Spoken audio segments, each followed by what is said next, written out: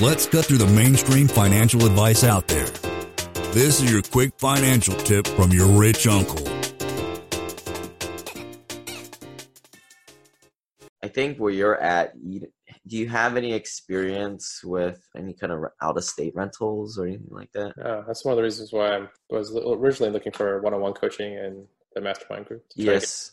So I think you're looking at your net worth, and I think actually didn't even look at your net worth, but now that it makes sense, you're in this limbo land. I don't know if eventually your guy's salary is high enough and that private places are going to be your thing, and you're obviously very busy. But I think your next pass would be pick up a turnkey rental and just get some experience under your belt. Okay. That's what I was thinking, but yeah. I was going to talk to you about that. Yeah. So let's talk about that. We've got some bullets, and now we need to figure out how we're going to go fire these things and go acquire some properties. So what have some things you've done so far, and then what's your tentative action plan? What have I done so far is join the mastermind group. No, I've been reading different things, read your website. I'm putting a point where I need some guidance. I'm not exactly sure where to start. So that's why I'm here. That's why I'm talking to you right now.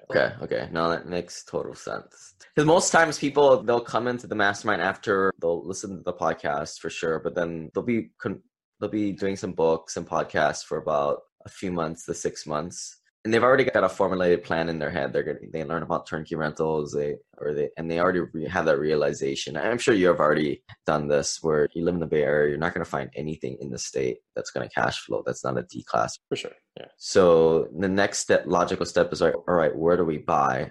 Are there any markets in your head that you're eyeing? So I know the markets that people say that are interesting or you should look at, but I don't know how those decisions are made. That's one of the main questions I was trying to figure out right off the bat, was like, how are people finding markets, and what markets do, and why are they finding them? Why is that a particular market, like Kansas City, Indianapolis? I know I've read some of the stuff that people say, but I wouldn't know if you gave me a map, like, where do I begin looking at it and finding a good market? Yeah, the simplistic way I put it is you're trying to find properties in secondary markets with robust economies. So secondary markets are places like Kansas City, Memphis, Indianapolis, Atlanta. You can categorize it by like population size too. Not like the mega cities, but like at least 100,000 people, good size. And then of course pair that with the robust economy. So Detroit's a secondary market, but it's not a very robust economy. So that part I understand. How do you prove to yourself that this economy is robust? Like, for instance, Kansas City, Indianapolis. What are you looking at to prove to yourself that, this is a robust? I know why you would probably say Detroit's not. You just look at,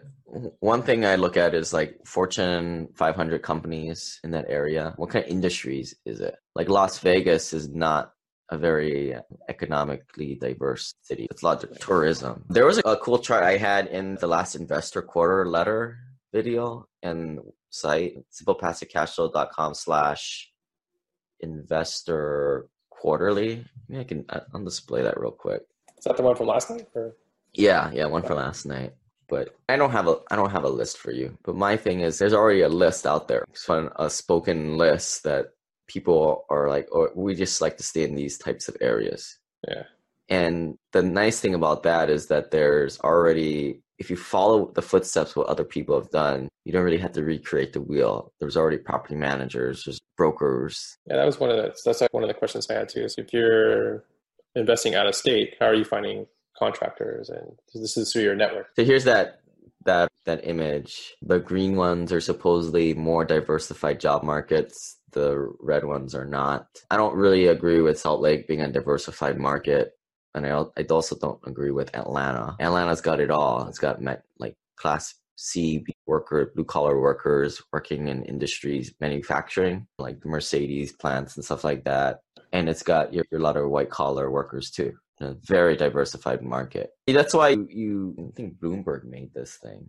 I just taken a lot of data points, and you see the same things pop up again. But then you're also looking for tertiary markets too, because even the secondary markets, everybody is flocking to now. So on this one, for instance, they say Buffalo is a good diversified market, but then isn't that the one where the population went from 500,000 down to 250,000 in the last 15, 20 years or something like that? You might be right, but I already am not even looking at it because it's a primary market. Brilliant. Okay. Baltimore is DC, right? Buffalo. Yeah, primary market. Okay. Not to say it's not going to appreciate, but that's just not the game I play or what I recommend. Yeah. I was just looking at this map that stuck out to me when I saw it the first time. Yeah. Yeah, so that's my recommendation. And then just taking this map, right? Kentucky, Memphis, Oklahoma City, New Orleans, Atlanta, Jacksonville. What you're trying to do is you're trying to narrow it down to a couple, or at least one, that you're going to go in there and build relationships with brokers, property managers. You can't do multiple, you can't do 3 or more. Yeah, I'll type that. Yeah. So you're being a typical engineer, and this is what I do too. You're like, all right, I'm going to start with this big funnel. I'm going to start with 30 markets, and I'm going to pick the best. Okay. That's going to surely take you a long time. You're likely to arrive at the same answer, where you're like, you know what? Screw it. Everybody talks about these 5. I'm going to pick from those 5 and just whittle it down to the 1 or 2. Okay. I think that's the better approach. Okay. But engineers, we like to get all these data. And the Hui share drive, there's all kinds of data from way back when. You get all kinds of power rankings and whatnot. But I don't know why I even put that in there. It just confuses you guys even more. Okay. But the time and energy should be spent on connecting with brokers and property managers. Okay. And how do you find, let's say in Kansas City or something like that, how would you go ahead and find a broker and property managers? And just through your network again? Just Yeah. Okay. Yeah, people referrals. And this is why I always say it's the most important thing is to network with other passive investors, people like you and me, because those are the people who are going to have the pass pay for you. But here the problem is you can't just, man, these guys, like we have that free Facebook group. Guys, you pay for what you get. For some of these guys, they just ask for, what brokers are you working with? Man, I'm not going to help you out. You're just like a taker. But it's hard in the beginning because you don't know very much. So you need to get educated. You need to put in some work so there's an even value exchange. So you can go to a little bit more astute investor who potentially has a big vendor list and become friends. And how do you do that? There's no tricks to it. You just build a relationship, a genuine relationship. Go freaking figure. Makes sense. Yeah, there's a lot of tricks and hacks to get this from people or get it on your own, but I don't think it's sustainable because what you want to do is you want to try and build a mini micro tribe of a few guys all investing. Like for me, it was like Birmingham. There were like a few people that are all investing in Birmingham. We all knew who the property managers were. And then if someone wasn't performing, we'd all move like a mini flock to a different one, or we knew who to tell. Gotcha. So that's the more sustainable model. And hopefully when these guys get tired of turnkey rentals and go to bigger stuff, you have that solid relationship to move forward with them. Lane is not a lawyer, CPA, but the dude did quit his engineering job and now owns thousands of rental properties. Learn more about the secrets of the wealthy. Join our community at thewealthelevator.com/club.